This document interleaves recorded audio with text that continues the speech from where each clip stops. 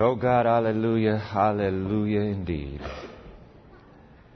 Here in the presence of the living and risen Christ, we worship you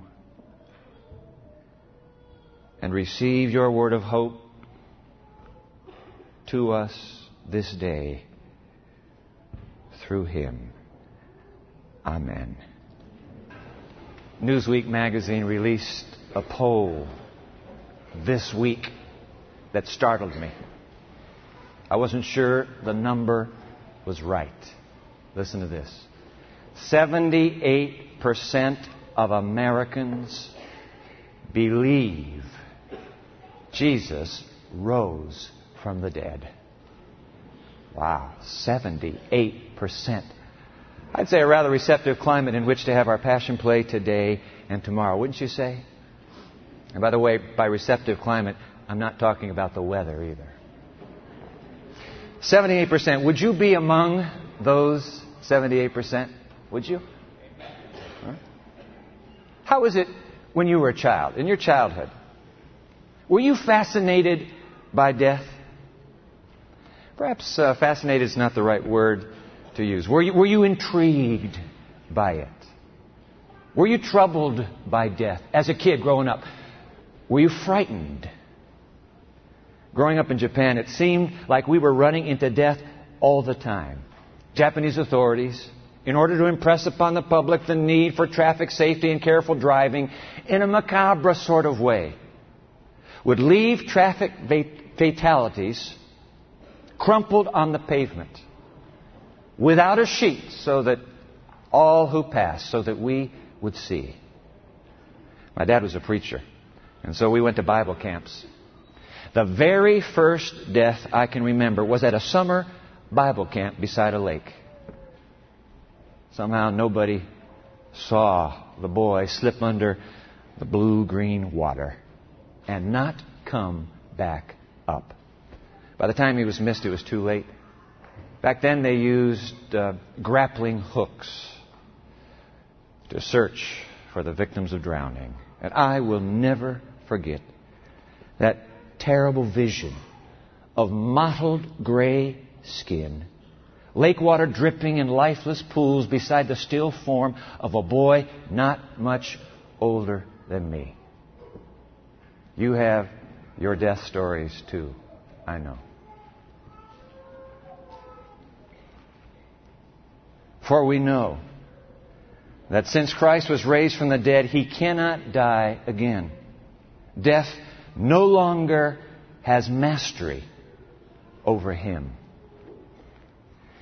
They say postmoderns are fascinated with death and death stories. I read in an e-magazine entitled Relevant, I read a piece by Mark T. Newman, who teaches at Palomar College in Southern California. Title of his essay, Freddie and Jason, the Slayers of Postmodernism. Let me put a few sentences on the screen for you to read along. At first blush, he writes, it would seem that modern slasher films are a cinematic outworking of postmodern thought.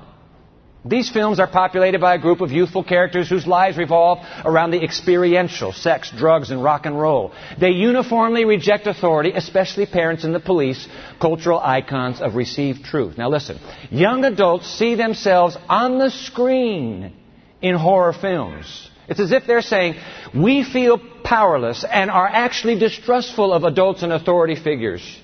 We're adrift because no one has provided a moral anchor in a sea of relativism created by adults, and we are seeking something solid. We find it in death. Wow. The juxtaposition of those two lines. We are seeking something solid, and we find it in death. We all have our death stories, don't we? For we know that since Christ was raised from the dead, He cannot die again. Death no longer has mastery over Him.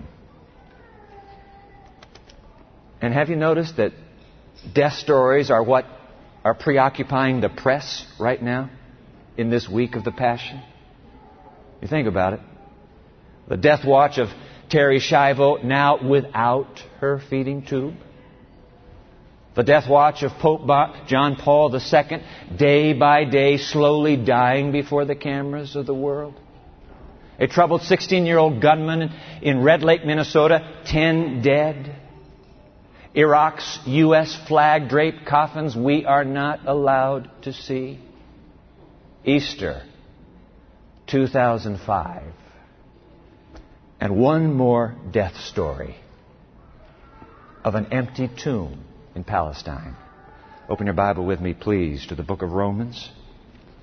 Romans chapter 6. Because we all have our death stories. So here is a death story for us all. Romans chapter 6.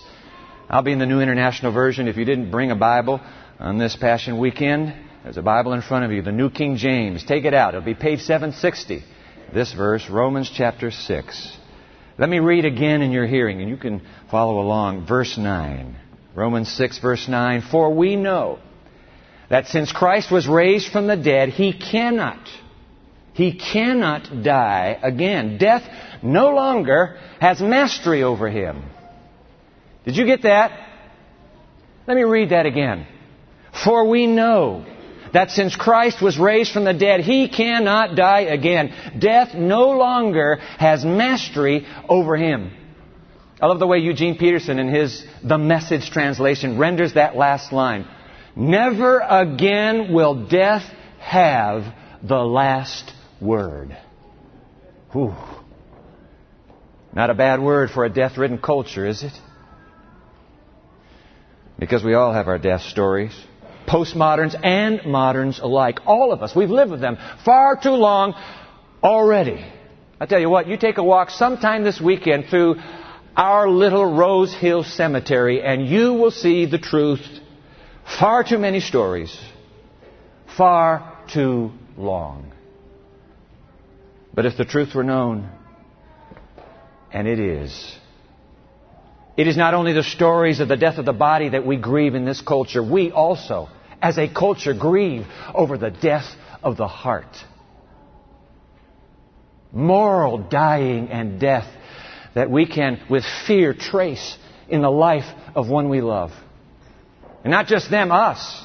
This numinous spiritual death inside of us. We awaken in the middle of a black night, certain that something deep within is slowly dying. The words of the English poet John Donne in his Holy Sonnets. Death, be not proud. Oh no, we are not proud. Nope. We all live with our all too common death stories, do we not? And sometimes we even weep openly, unashamedly in front of each other, do we not? There's been crying on both ends of the telephone of late with my dear mother and my sister. Death, be not proud. What's to be proud of when we all have our death stories? Moral and physical death. For we know that since Christ was raised from the dead, He cannot die again. Death no longer has mastery over Him. The original language actually reads this way. Death no longer lords it over Him. I like that. Would to God that were true about you and me as well. Wouldn't it be something if it would read, death no longer lords it over us either? But then could it be, ladies and gentlemen, that is precisely what the apostle is trying to drive home to our worshiping hearts this Passion Weekend? That death no longer need lord it over us either. When it's this cold out, how could you be happy?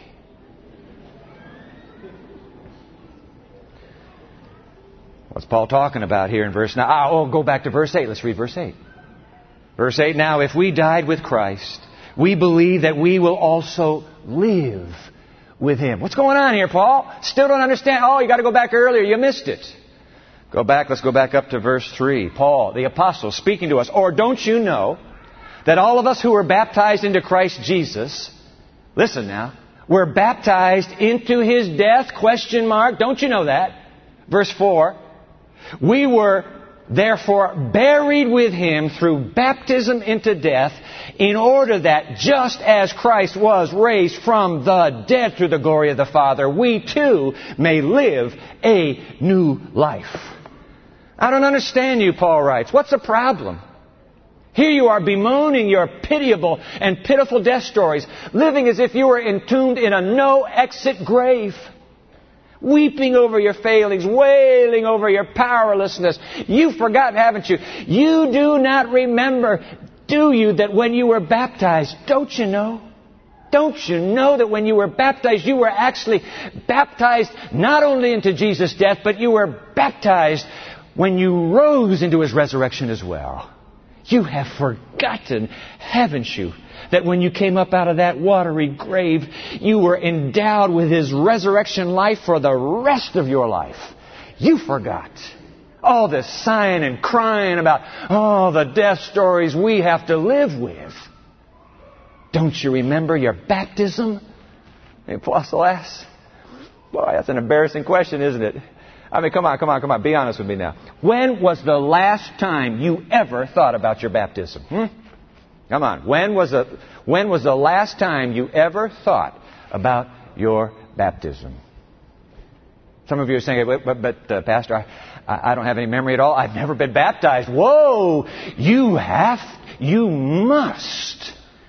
must be given that memory.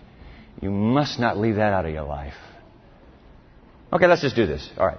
Raise your hand. Don't be embarrassed. How many here have been baptized? Be proud of it. Raise your hand. How many here have been baptized? I'm holding my hand up, baptized at the age of 13 by my dad in Tokyo, Japan.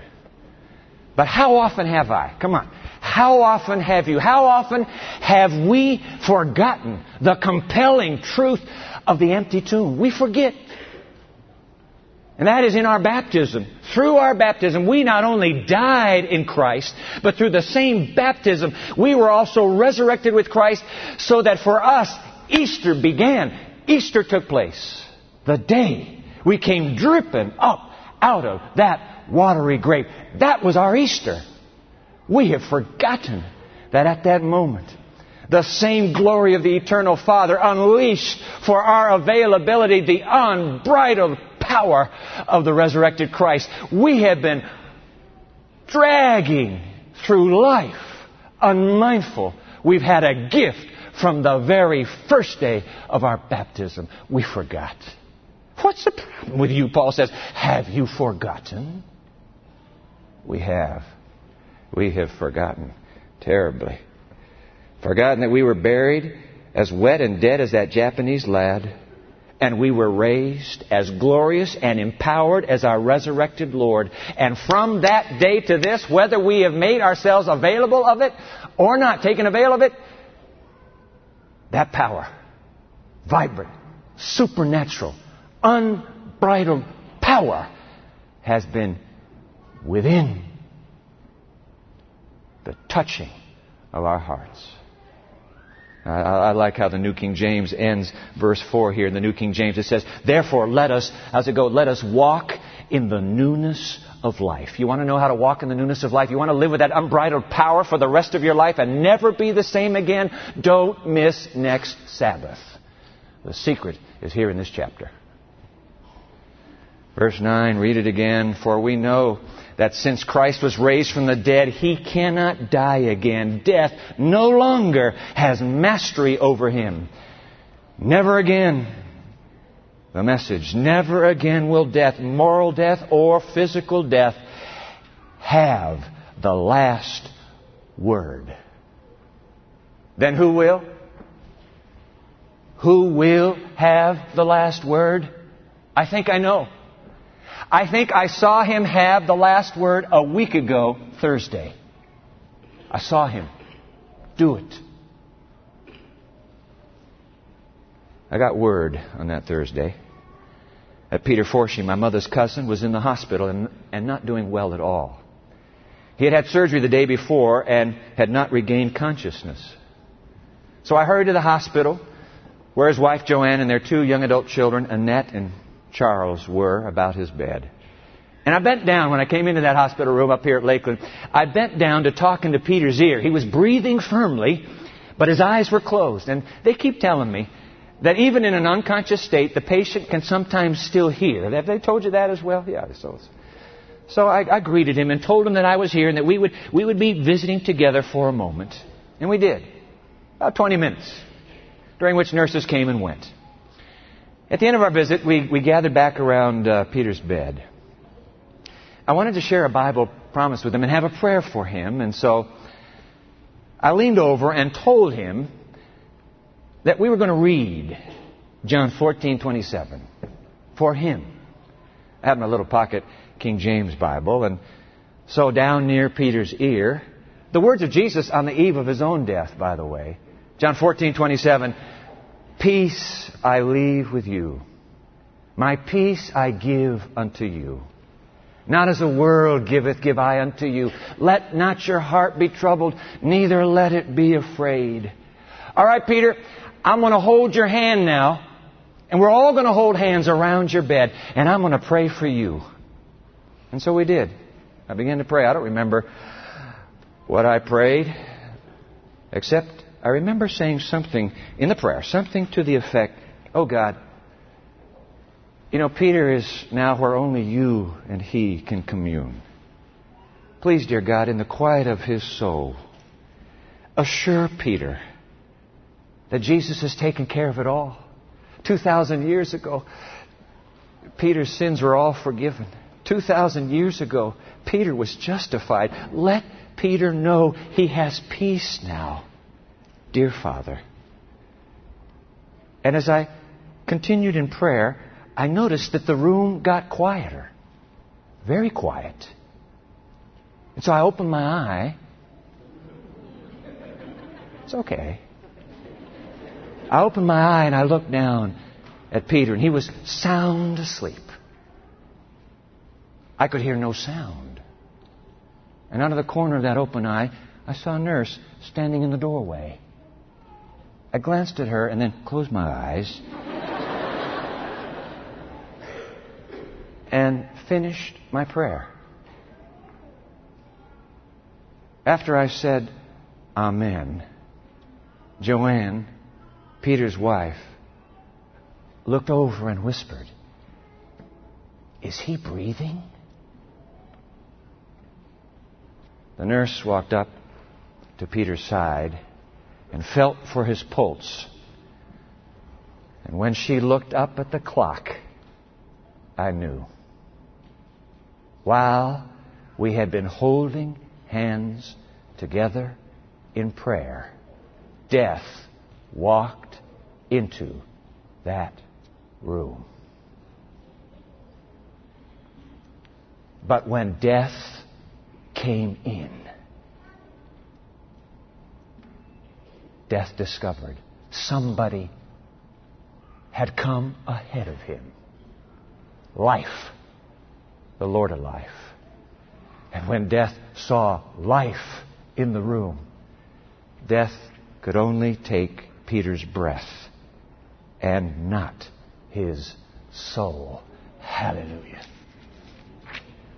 O death, be not proud, though some have called thee mighty and dreadful. For thou art not so. For those whom thou thinkest thou dost overthrow, die not, poor death. Nor yet canst thou kill me. From rest and sleep, which but thy pictures be, much pleasure. Then from thee much more must flow, and soonest our best men with thee do go, rest of their bones and souls delivery. Thou art slave to fate, chance, kings, and desperate men, and dost with poison, war, and sickness dwell. And poppy or charms can make us sleep as well, and better than thy stroke. Why swellest thou then? One short sleep past, we wake eternally, and death shall be no more. Death, thou shalt die. For we know that since Christ was raised from the dead, he cannot die again. Death no longer has mastery over him. Never again will death have the last word. What do you say? Let's pray. O living Christ, Thank you, thank you, thank you, thank you. Because you live, never again will moral death or physical death have the last word. Because you live, you will have the last word. And surely that is the best word this resurrection weekend can bring. Amen. While you're finding in your hymnal, hymn 526, the beautiful confession of hope, because He lives, I can face tomorrow. While you're finding that, I want to say a word to those of you who are listening right now and you're saying, I haven't been baptized. I want to say a word to you. You know what? Your life will never be complete unless you take that last step and follow Jesus in baptism. I'm not going to give an altar call. But here's what I'd like to do. In your worship bulletin this morning, there is a blank piece of paper. Would you take that piece of paper out? And if you have not been baptized, I'm going to be standing at that door right after we sing this hymn. I'll be standing there. Just give me that piece of paper. Write on it your name and the contact information, how I can be in touch with you. I want to help you. You've got to let that now be the final, crowning chapter in your journey with Jesus. I'll be at that door. And now may the God of peace, who through the blood of the eternal covenant brought back from the dead our Lord Jesus, the great shepherd of the sheep, may He equip you with everything good for doing His will, and may He work in us what is pleasing to Him through Jesus Christ, to whom be glory forever and ever. Amen.